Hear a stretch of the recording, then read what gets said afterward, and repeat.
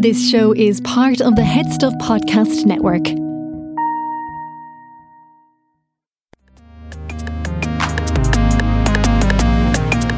Hello and welcome to Basically. We are nearly there. It is coming to the end of January. We have survived. And this is our final episode of Mental Health Month. And today I am speaking to someone who I'm absolutely fascinated to speak to because I'm speaking about something that I don't know an awful lot about. And it is family therapy. Welcome to the studio. Well, I'm not actually speaking to you in studio. Hello, Jim. Hi there. Thank you so much for joining me today. I'll just allow the listeners in on the secret that you're not in studio with me because of social distancing. So the sound might be slightly different to the other podcasts. When we started Mental Health Month, we here at the podcast, we had an interview with Mark Smith who talked about two things. One was the importance of family therapy and how useful he thinks that it is. And two was how when you are working with a new therapist, you should always ask them what their qualifications are and what their interests are, because it's an unregulated industry. So would you like to introduce yourself to the listeners, because you've got an alphabet after your name and I don't really know what it means. Okay. I'm a family therapist and a social worker. Okay. And, this is to give the professional introduction, Stephanie. I'm a social worker and a family therapist, and have worked for many years with families. For a large part of my career within the Mater Hospital Child and Adolescent Mental Health Service. Okay. But also have worked in the last 20 years part-time in a university in Oslo, the VID Specialized University, where I'm Professor of Family Therapy and Systemic Practice.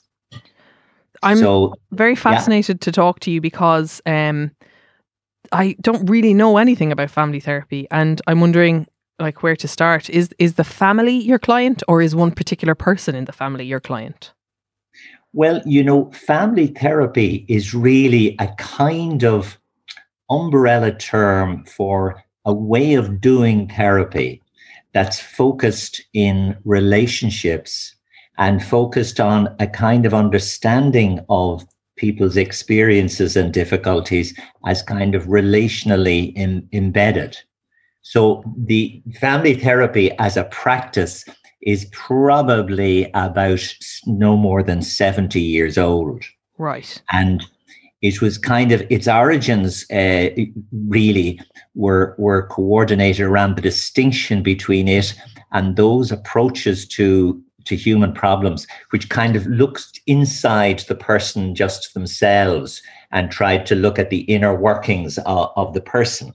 Whereas family therapy, or what's often called systemic therapy, it's another word that's used for what's closely related to the family therapy, is focused on the relationship between elements, or the relationship between different members in a group. So it's always looking at the contextual relationship aspects of what's going on. And of course, that's particularly important in terms of mental health, where a great many mental health issues have their origins in relationships that have gone wrong, So where someone feels isolated, or there's been a rupture. What's that, Stephanie? So where someone feels like they're isolated, or there has been a rupture in a relationship, and that is the start of the problem. Exactly. Yeah, exactly. And so for someone to be in family therapy, is that and the language I use might be really problematic, but is there is the family identified as the source of the problem of the individual, or is it more like an individual comes to you, they have some problems, and you realize that by cultivating support within their family unit, they may come out of this problem? Or is the family the problem? Well, it can be a number of things. It can be to do with the way the individual is connected or poorly connected into their family. Okay. Or it can be to do with the poor way that the family are coordinating themselves around that individual. But, there's an important emphasis here within family therapy, and that is that it's not a kind of a vehicle for blaming the family as the source of individual problems. Okay. Because always when you look at the connection, each person has their own context over time. And, when you what look, do you mean by that? Yeah. Like for example, a typical thing happens with, say, young adults in therapy who come in and they're struggling maybe with a mental health issue. And, almost inevitably there have been issues between them and their parents. And often in late adolescence and early adulthood, there's a lot of time and energy spent in sort of blaming what parents could do, didn't do, might have done. And a typical progression in a successful therapy is where the young person, begins to realize that their parents had parents themselves, That seems like a natural kind of a phase that a lot of people would go through. Is that correct? Or would it be more? Absolutely. Yeah. Absolutely. Very, very much so. Very much so. The only problem is that some people have much more significant issues than others, and some people get into much more significant mental health problems than others. So for people listening, and of course, the problem is not always in the families of origin. It can be in couple life. Yes. For example, there was a very well-known study of depression, adults who suffering with depression in London about 40 years ago, where they compared a group of people suffering with depression who got couples therapy with others who just got medication, and with others who got just individual cognitive behavior therapy. And the results clearly showed that the symptomatic person who was in couple therapy did a whole lot better than the others. So there's a certain sense in which relational therapy for different kinds of mental health symptoms makes a lot of sense to people. Maybe I'm not one of those people, because also my family unit is kind of a fragmented one, and at the moment it's just me and my mother. That I'm just wondering. So if people are listening to this and they wonder, that they think that therapy would be good for them or someone in their family, how would you decide to come to family therapy rather than just sending the person who's presenting with the problem to an individual therapist on their own?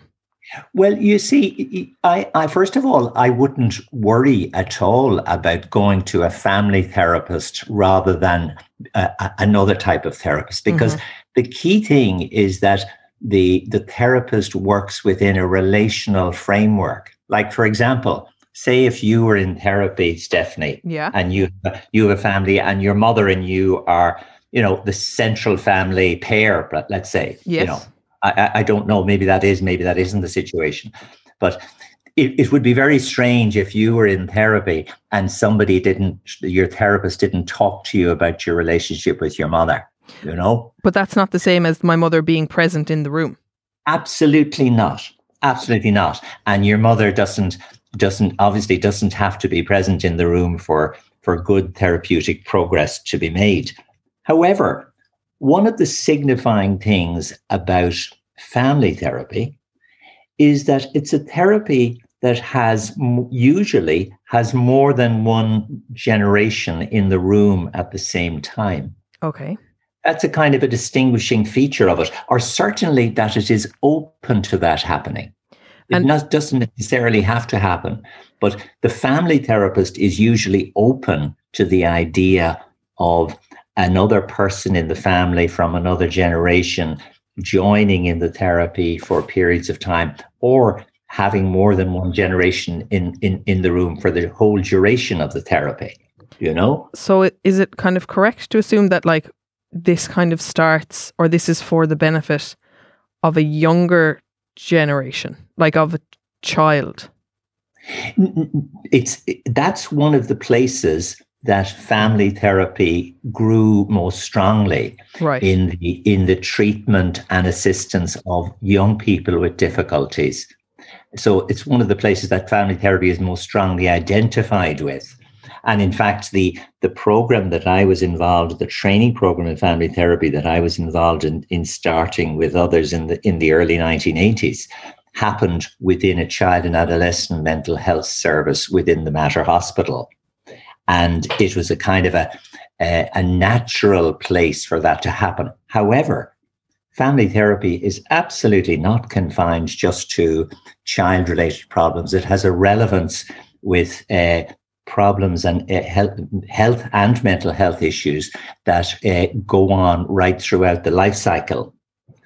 Would you be able to give us sort of an anonymized example of some work that you've done to give people something to connect to their own lives in case this might be something that will be of use to them?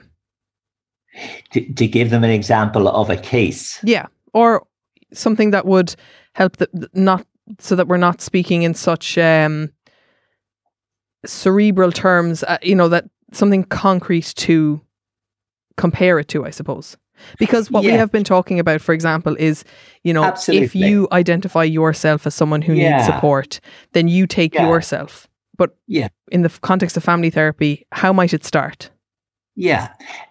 For example, a very typical kind of issue that family therapists might work with would be with young women with eating disorders. Great. Right? Okay. And the therapist would typically not just try and understand the relationship of the young person or the young adult to food and food intake, but they would also look at the way that family relationships had an impact on the young person's engagement with food. And in particular, how either the connection or disconnection of the young person with their parents had a part in all that.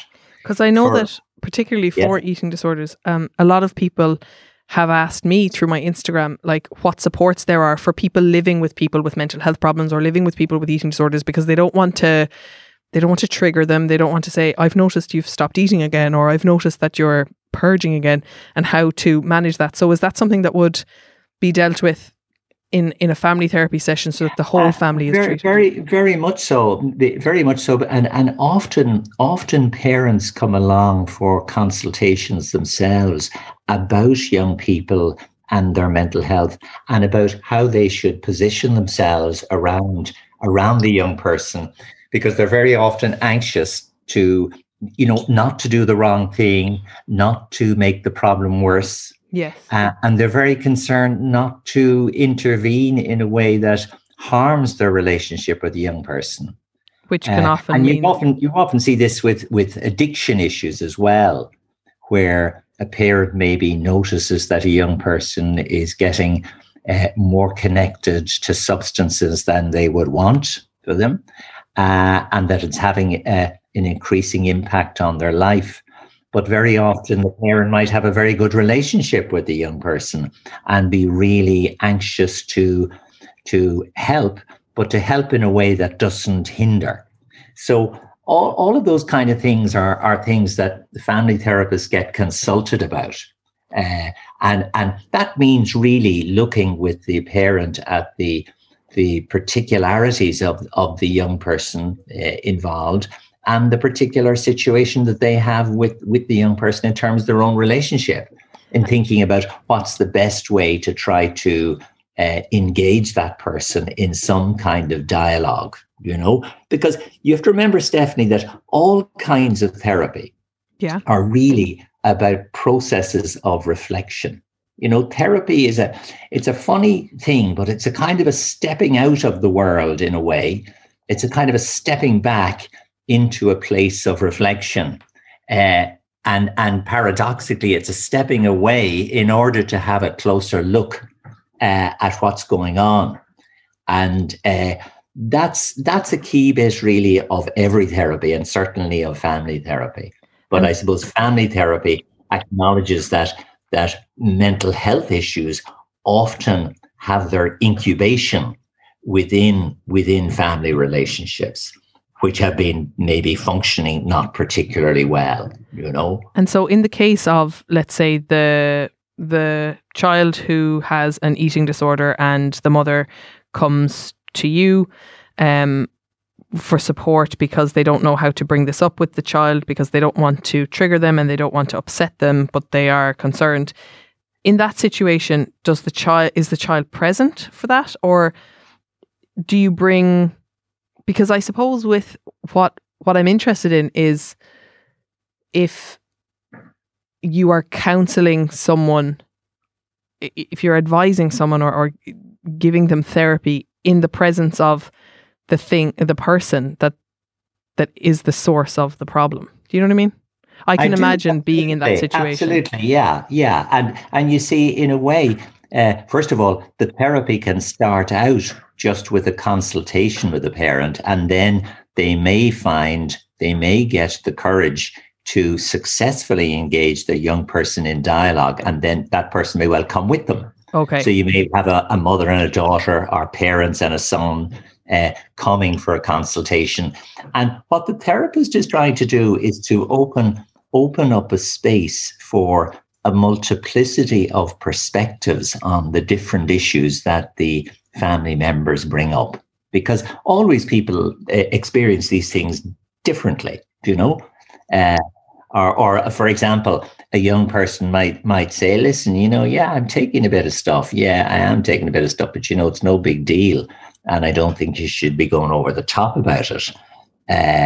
And there may be, a dialogue which brings into play a certain level of reassurance for parents, or the opposite, where a young person is really encouraged to have a closer look at their own personal practices around substance issues, and is open to considering that more.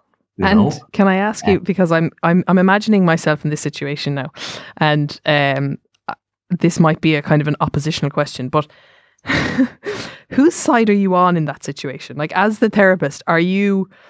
And I know it's not about sides, but if the parent is saying, I'm concerned about the drug use, and the child is saying, yeah, look, I do take a bit of stuff, but like, you need to calm down because everyone's doing it and you're a really overprotective parent and you're always on my back. And like, as the family therapist, whose side are you on? What's that? Whose side are you on there? Well, or how do you come to an agreement? Yeah. You're not on anybody's side, but you're on the side of good. You're on the side of good functioning for both the parent and the young person. So you might well say to the young person, well, from what I hear you saying, I'm not altogether surprised that your mother is worried. Right? Yes. But let me ask you about the way she worries, and whether the way she worries is helpful to you or not, or whether she's worrying enough, too much, or just in the right way, So you're kind of trying to open up a dialogue, but also, acknowledge the issues, particularly where young people are concerned, Yes. And really, people come to you as therapists for particular things because you have experience. Exactly, it's not that you're just a family therapist. People come to you because you're a family therapist who has experience in certain areas and who knows a territory reasonably well. And what would those kind of territories be? Like eating disorders? Those kind of territories can be, for example, like eating disorders. They can be child and adolescent problems. They can be marital problems. They can be post-separation relational issues. They can be health issues in later life. They can be sexual issues within a couple. They can be power-related issues within the functioning of couples. They can be couple transitions after things like having your first child. Yes. Okay. Couple transitions in terms of getting older, and facing into other parts of life. So it really is an approach to work that has a relevance right through the life cycle. That's fascinating, because it's now that you've said it, it makes total sense that those are things that very many people face and really struggle with, like marital problems and the effects on children, or how couples navigate now being parents when they were just a couple before. And it's something that I hear a lot of people being like, God, we're really struggling since the baby arrived. But I didn't realize that there was a support specifically for that. Yeah. And it's one of the things that gets a bit hidden in our society. And that is the issue about the transition for couples from being just a couple to being parents as well as a couple. We're only beginning to acknowledge, once we get over the wonderful celebration of the appearance of children and everybody is totally delighted because it may well be something that both people want and that the wider family wants and so on. Very often couples then face alone the transition about how on God's name do I combine now being a couple with being a parent? And that is a transition that I think is so difficult for so many people. And I work a lot with families where there's been a separation and there's struggles of different kinds after separation. I work a lot with families during those transitions. And one of the things I find when I talk to parents about, tell me how your relationship was and how did it go? When did problems begin to emerge? And so many families tell me everything was great until our first child arrived, right? We were delighted, but I never realized it was going to be so difficult for us to get back into some kind of rhythm, Yeah. Our sexual life seemed to go out the window, or we seemed to have no time for each other because the child was, a bit colicky over the first year and required an awful lot of attention and up and down at night and sleeplessness and so on, And then before you know where you are, you're into a child going to school. So I think we don't pay enough attention in our society to those normal kind of transitions that can be extremely difficult, even if you have good extended family support, and even if you don't have the challenges associated with unemployment or relative poverty and so on, I want to talk to you about another podcast on our network, which is called Sissy That Pod. If you like RuPaul's Drag Race, you're not going to need me to do any more explaining. But if you don't know it and you are interested in watching it, RuPaul's Drag Race is a drag show. It's on Netflix. It's everywhere. RuPaul is a queen. And Sissy That Pod watch the episodes and review them, pull them apart, pick the legs off them. It's very entertaining. James and Cian are hilarious and seem to know an awful lot about drag. In a way that is fun and insightful. So if you like RuPaul's Drag Race, you're going to love this podcast. Check it out. Come on, Sissy That Pod, let's get thickening! Are you a fan of the Emmy Award-winning show RuPaul's Drag Race? Do you think about Roxy Andrews at the bus stop? And do you belong in Party City? Well, Sissy That Pod is the podcast for you. Join me, James, and my co-host, Cian. Is there something on my face? As we chat weekly about the runway realness, sickening shade, and backstage buffoonery. That's right, whether it's new episodes of Drag Race US, UK, or All Stars, Sissy That Pod will spill the tea with a new episode for you within 24 hours. So make good choices and subscribe to Sissy That Pod from the Head Stuff Podcast Network, and we'll leave you gagging on our eleganza. Now, let the music play!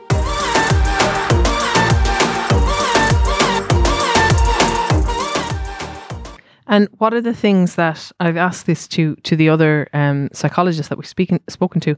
What are the things that are sort of normal and not in any way pathologized, and when you should say, actually, this isn't normal now, and now we should probably look at just maybe getting some help together? Because obviously, if you say in that instance, every couple is going to struggle a little bit when their first baby arrives, I imagine, to sort of find a new groove, and some families then won't find that, and that's when the marital problem. So at what point, what should you be looking out for, or what are the things that are kind of flags that, like, actually we might need some help here? Well, yeah, absolutely. And very often couples will come, and maybe they're after their first child, and the first child is 2, and they come and they say, not sure really whether we should be in couple therapy or not really sure whether we need couple therapy, and we certainly don't want to be wasting your time.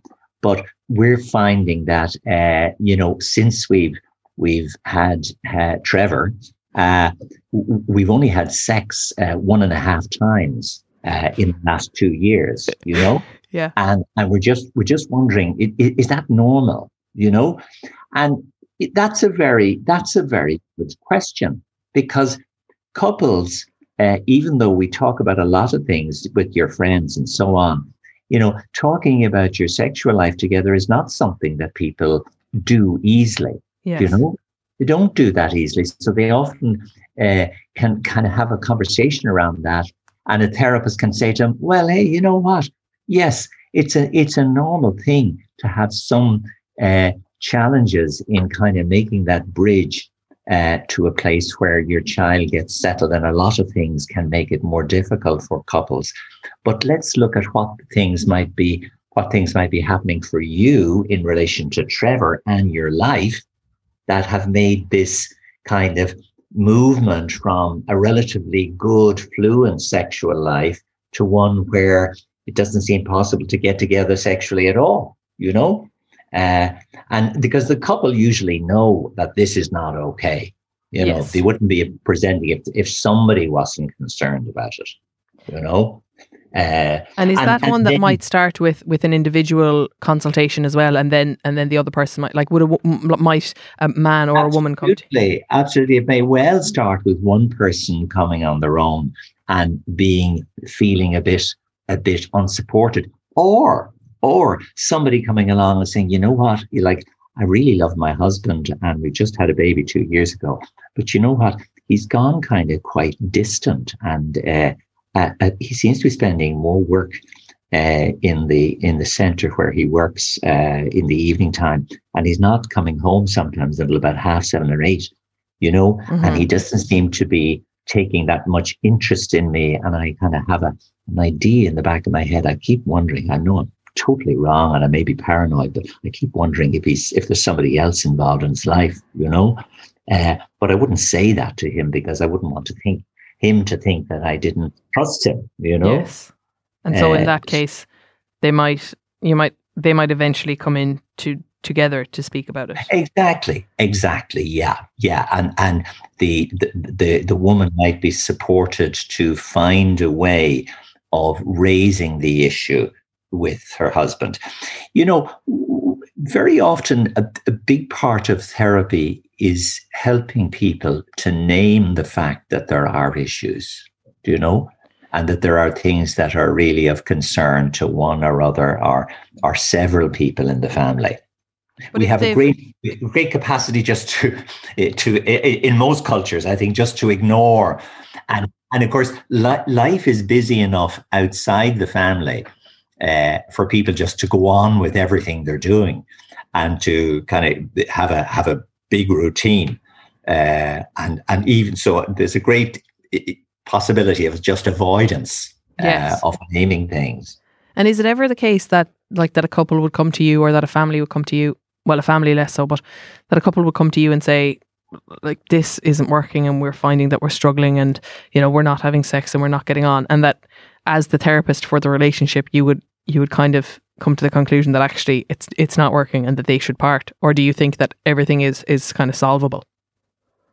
Of course, everything is not solvable. But usually when people have gone to the bother of getting together, forget even the reality, say, of having children or not, which adds another dimension in. But, it's quite a lot of upheaval for you in your life to get together with another person, Yeah. As often many people come in therapy, you say to me in couples therapy, you know what, my life was actually going rather well before I got together with Trevor, Yeah. I had a good life, and then, but of course they have to acknowledge that they thought life would be better by getting together with Trevor. But they then have to work through the issues. Of course, not everything is resolvable. And certainly we live in a culture today in Ireland where it's much more okay to separate out of your couple and out of your family. It's much more acceptable. It doesn't mean that it's ever easy And I think we often confuse those things, that there's not the stigma associated with separation that there used to be. Do you know, I separated myself after my first marriage when I was about 27 years of age, having married at 21 for the first time. And I can remember in those years the stigma associated with being separated. Yeah, you know, really in the workplace, socially, familially. That's very different now, really different now. There isn't that stigma. But what I think our society forgets is the fact that separation is hugely traumatic in most instances. You know, the sort of picture of a couple who gradually come to an understanding that this is not for them, and that they both sort of, with a certain degree of contentment, agree to separate without difficulty and without too much anger.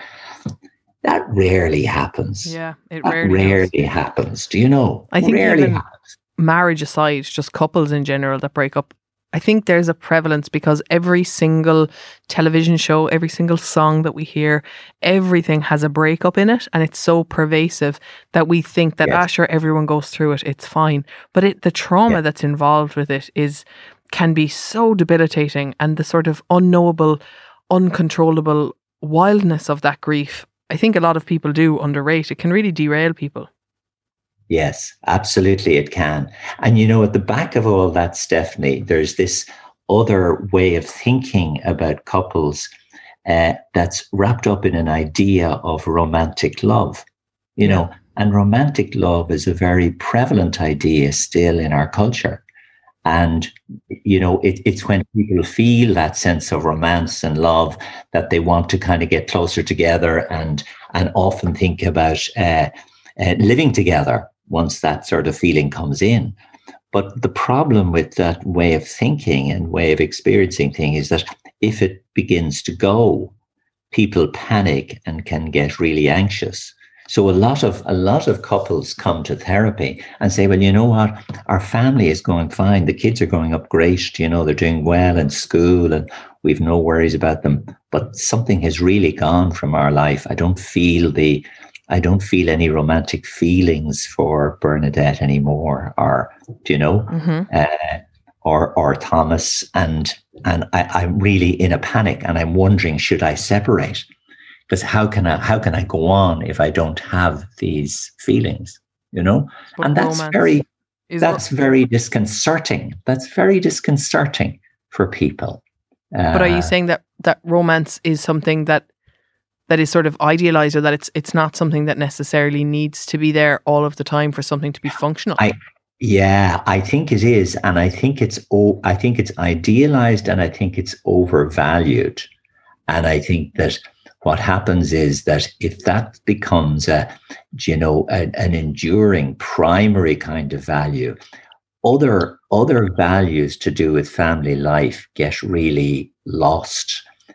Like, for example, the support of another adult in going through life, like the support of another adult in terms of raising children, like the support of another adult in dealing with COVID, you know, or whatever. You know, and an ordinary kind of daily love that happens between people who do things for each other and who watch out for each other and care for each other, you know. And very often couples have to really reflect on all that and about the meaning of romance in their life. And then really consider it, because some people will say, well, God Almighty, you know, if this feeling is gone, how could I possibly have sex with somebody who I don't have these feelings for? Do you know? Yeah. These romantic feelings. And then, you know, you have to look and say, well, actually, you know, you can have sex with somebody who you don't have a burgeoning romantic feeling for, you know, and it's possible to keep your relationship going. Now, if somebody else then, because very typically in our culture, what happens is that somebody else comes in to fill that romantic void. And that's when people often come to therapy, where somebody begins to kind of respond and say, golly, I'm having these romantic feelings with somebody else. And, what should I do? Because actually my family is fine. My husband or wife have never done anything wrong to me. But now all of a sudden, I've met somebody in the workplace and I'm having these strong feelings for him or her. And what do I do? And those kind of dilemmas are very typical in the context of family therapists' work and couples therapists' work. And in that case, would it be the couple that's in the room as well, or just the individual? Sorry, Stephanie, I didn't hear you. In that situation, like if someone's coming to you saying, I've met someone in the workplace and I'm having romantic feelings for them, would that be something that someone would say in an individual session, or would that sometimes be in the presence of the other? They might first of all say it just on their own with the therapist. Yeah. They might raise that with the therapist first on their own and say, I'm not sure what I should do. I'm not even sure whether I want to leave because it would be a huge step in my life if I was to leave. And they might want to think about that through that very carefully with the therapist. And they might say, well, actually, golly, sometimes the emergence of this feeling has really been a kind of a red flag for me in terms of my marriage, to think about what have I allowed, what vacuums have I allowed to build in the relationship into which this other romantic partner has entered. So it can lead to a very positive reflection about things like that. Sometimes those reflections then can involve the husband or wife as well, where people get the courage to open that up. And that's never easy. That's never easy. I'm just imagining that sounds like a very never easy. Yeah. But sometimes people do. And I have to say that, I've been in practice now as a couple and family therapist for about 45 years. And I notice huge differences in terms of the way people handle issues of affairs or, either sexual affairs or affairs of the heart, without the sex. It's very different. Like in the old days, when I talked about the old days, I mean like the 70s and 80s. Yes. Golly, when these things happen, you'd have a flower pot put over your head pretty quickly for stepping out of line, and you'd be out that door as quick as you could say Jack Robinson. Nowadays, it's a much more, what should I say? It may be traumatic, but the pace is more leisurely, where therapists come into it and there's a dialogue and there's a discussion. Well, how much do you really love this other person? Have you stopped the affair? Do you still want to continue it? Do you really want to leave? What do you feel for me? What kind of sex are you having with her or him? Is it better than the sex you have with me? Et cetera, et cetera. So all of that kind of dialogue kind of can happen now. Whereas I think 30 to 40 years ago, it didn't happen. And there was just a kind of very brief truncation where the relationship split off and somebody was kicked out of the family home. And very often kicked out of children's lives as well. Whereas now, when these things happen for couples, there's so much more at stake for them with respect to children. So even the wounded, traumatized partner, where the other person has had an affair or is having an affair, is very aware of the stakes for children as well. So all of those dimensions often come into it when the family therapist or the couples therapist is dealing with the couple in the context of an affair. That's fascinating. And I wonder, I always think it's better to have dialogue, and that things shouldn't be looked at in such a binary way of you have done this, therefore this must happen, that there is some sort of nuance to that if you can be guided by a mental health professional. Exactly. But those are very difficult conversations to have. But that doesn't mean that they shouldn't happen. Yeah, they are difficult, and they're about holding multiple realities together in the context of relationship.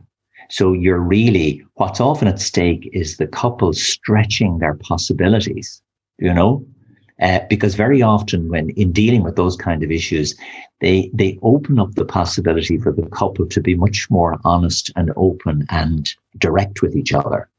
and get away from sort of naming things just as difficulties. I'm thinking too of issues like one of the kind of conversations that family and couples therapists have is often around sexuality and sexual preferences. Okay.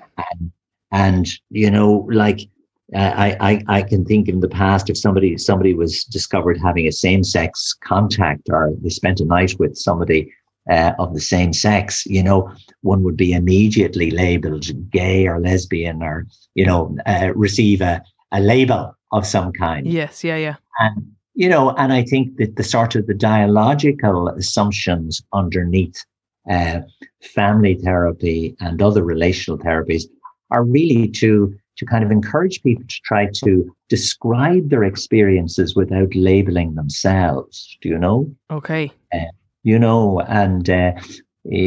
just because if I'm Bernadette and I go off and I spend a night or an afternoon in bed with a good friend of mine, Sophie, do I have to label myself lesbian now and leave my husband? Yes. Or are there ways of looking at that and opening up conversations about desire? Because at the end of the day, what is a couple if we can't use that space to get to know ourselves and the other person a little bit deeper? And usually that means getting to know the mystery of who each of us is a little bit more, and not solving all those riddles of who we are, but very often living with the riddles, living with the mysteries, living with the puzzles. That's where the kind of discomfort comes in. Certainly for me, like I find it very difficult to hold two conflicting ideas together at the same time. So like, if my ex-boyfriend cheated on me, that he was saying like, but I still care about you, that I can't hold, like, someone can care about you and hurt you, and those two things can exist at the same time. Whereas my brain wants to be like, no, if someone hurts you, they obviously don't care about you. In the same way that people are binary about their sexuality, about what they believe a relationship could be and should be, and to have someone to help navigate all of those things within the context of a relationship. I like, my mind is kind of blown here. I didn't really realize that I thought we were going to be talking about young children in a family having therapy, but actually what you're saying is that within any sort of dyad, any two people who are in relation to each other, be that a romantic relationship or familial relationship, maybe even some sort of friendships that are important to people, that there is you and there is the other person, and then there is this third thing between you, which is the relationship, and there is therapy for that relationship rather than you as individuals. That's right. And the therapy often involves trying to help people to hold the polarities and hold their ambivalences, and hold the contradictions, because life is full of contradictions, and relationships are full of contradictions. And the therapy is often about trying to create a space where those contradictions can be looked at honestly and held without allowing them to split the relationship. Before we came on to do this podcast, Stephanie, one of the things I wrote, one of the little things I wrote for myself was, the family is a place where wounds happen, but it's also a place where forgiveness happens too. And where the place the wound can be healed.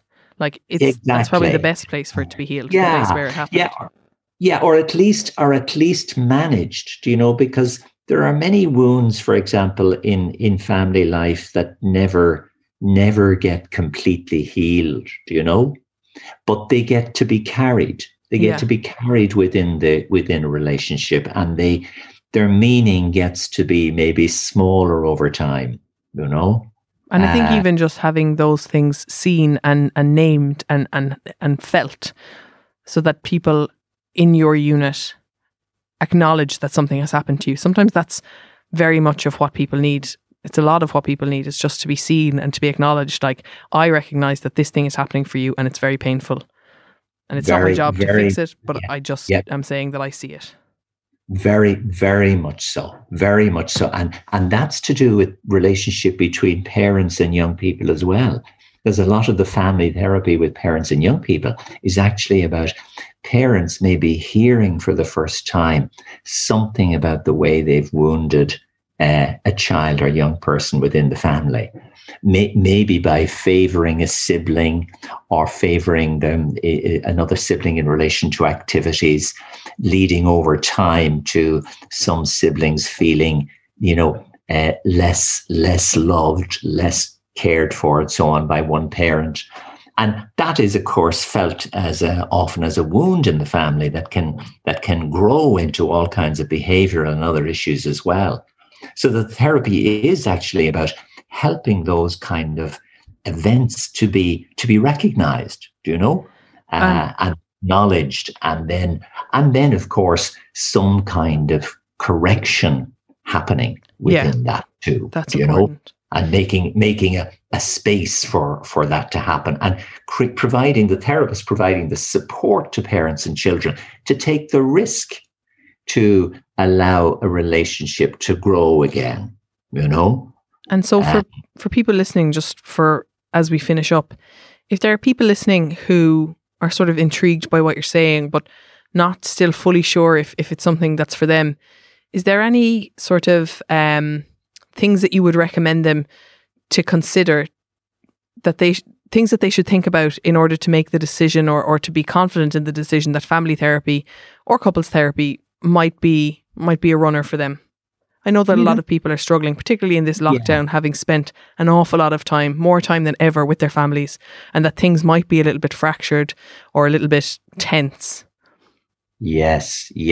And I'd say with regard to any kind of therapy, one of the things I think that could be really good if you were a listener in that position would be to try and make a few notes, to get a pad, or a notebook, and to try and write a few words for yourself about something that you've been struggling with, and then to write another few words about what it is that you've tried to do to address this, And then a third bit might be, who might I need to talk to before I think about whether I should get the help of a therapist, And so have I done all that I can do myself to address this difficult thing that I'm experiencing? Yes. And if I feel I have, and I feel I can't go forward without the support of a therapist, then to do it, then to do it, and to get in onto some of the websites about the Therapy Association. For example, there's a Family Therapy Association of Ireland that has a website.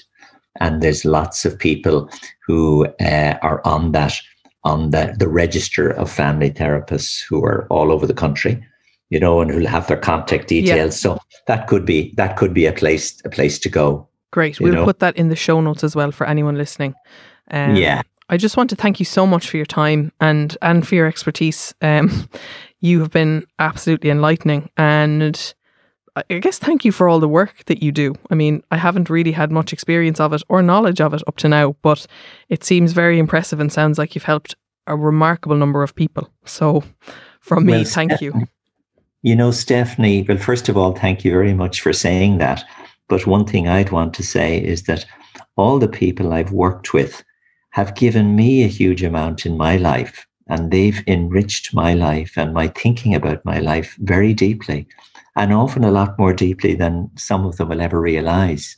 So we're always, as therapists, often a lot more moved by our clients and by the themes that they bring to us than can ever be shared directly. That's a really beautiful sentiment. And I've heard some of our other therapists this month say that it's a privilege to do the work that they do. And I don't think, really as the client, as someone who's been in therapy a frequent amount, you don't really think that you're bringing anything but burden and nuisance into the lives of your clinicians. So it's very reassuring to hear that. That's good. Thank you so much. Thank you very much, Stephanie. Thank you.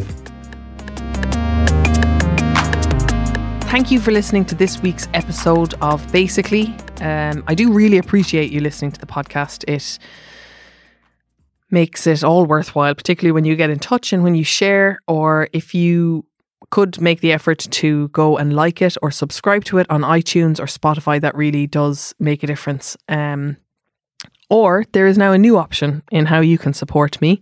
You can go to headstuffpodcast.com and become part of our community, which means that for €5 a month, or however much you want to give, you can become part of the Headstuff community and get extra bonus content and support. You pick basically any of the podcasts on our network and you can support my podcast 100%, or you can split it 50-50 with another podcast and then we would get half of your subscription money, or you could go and pick 3 and then we get 33% each. And it's a great way to get bonus content, obviously, to get to know the podcasters more and to become a more intimate member of the community. I would really appreciate if you could do that. So if that's not something that you're able to do right now, just share the podcast with someone, send it to someone you think will find it interesting, or let me know how you found it on Instagram. As ever, our graphic design is by Cathal O'Gara and our music is by Only Ruin, and we are part of the Headstuff Podcast Network and we film at the podcast studios. You don't really need to know where that is, but it's in Dublin. Anyway, thanks for listening. Bye.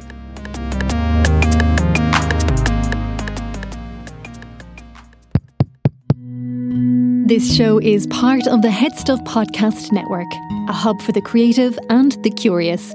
Shows are produced in association with Headstuff and the Podcast Studios Dublin. Find out more or become a member at headstuffpodcasts.com.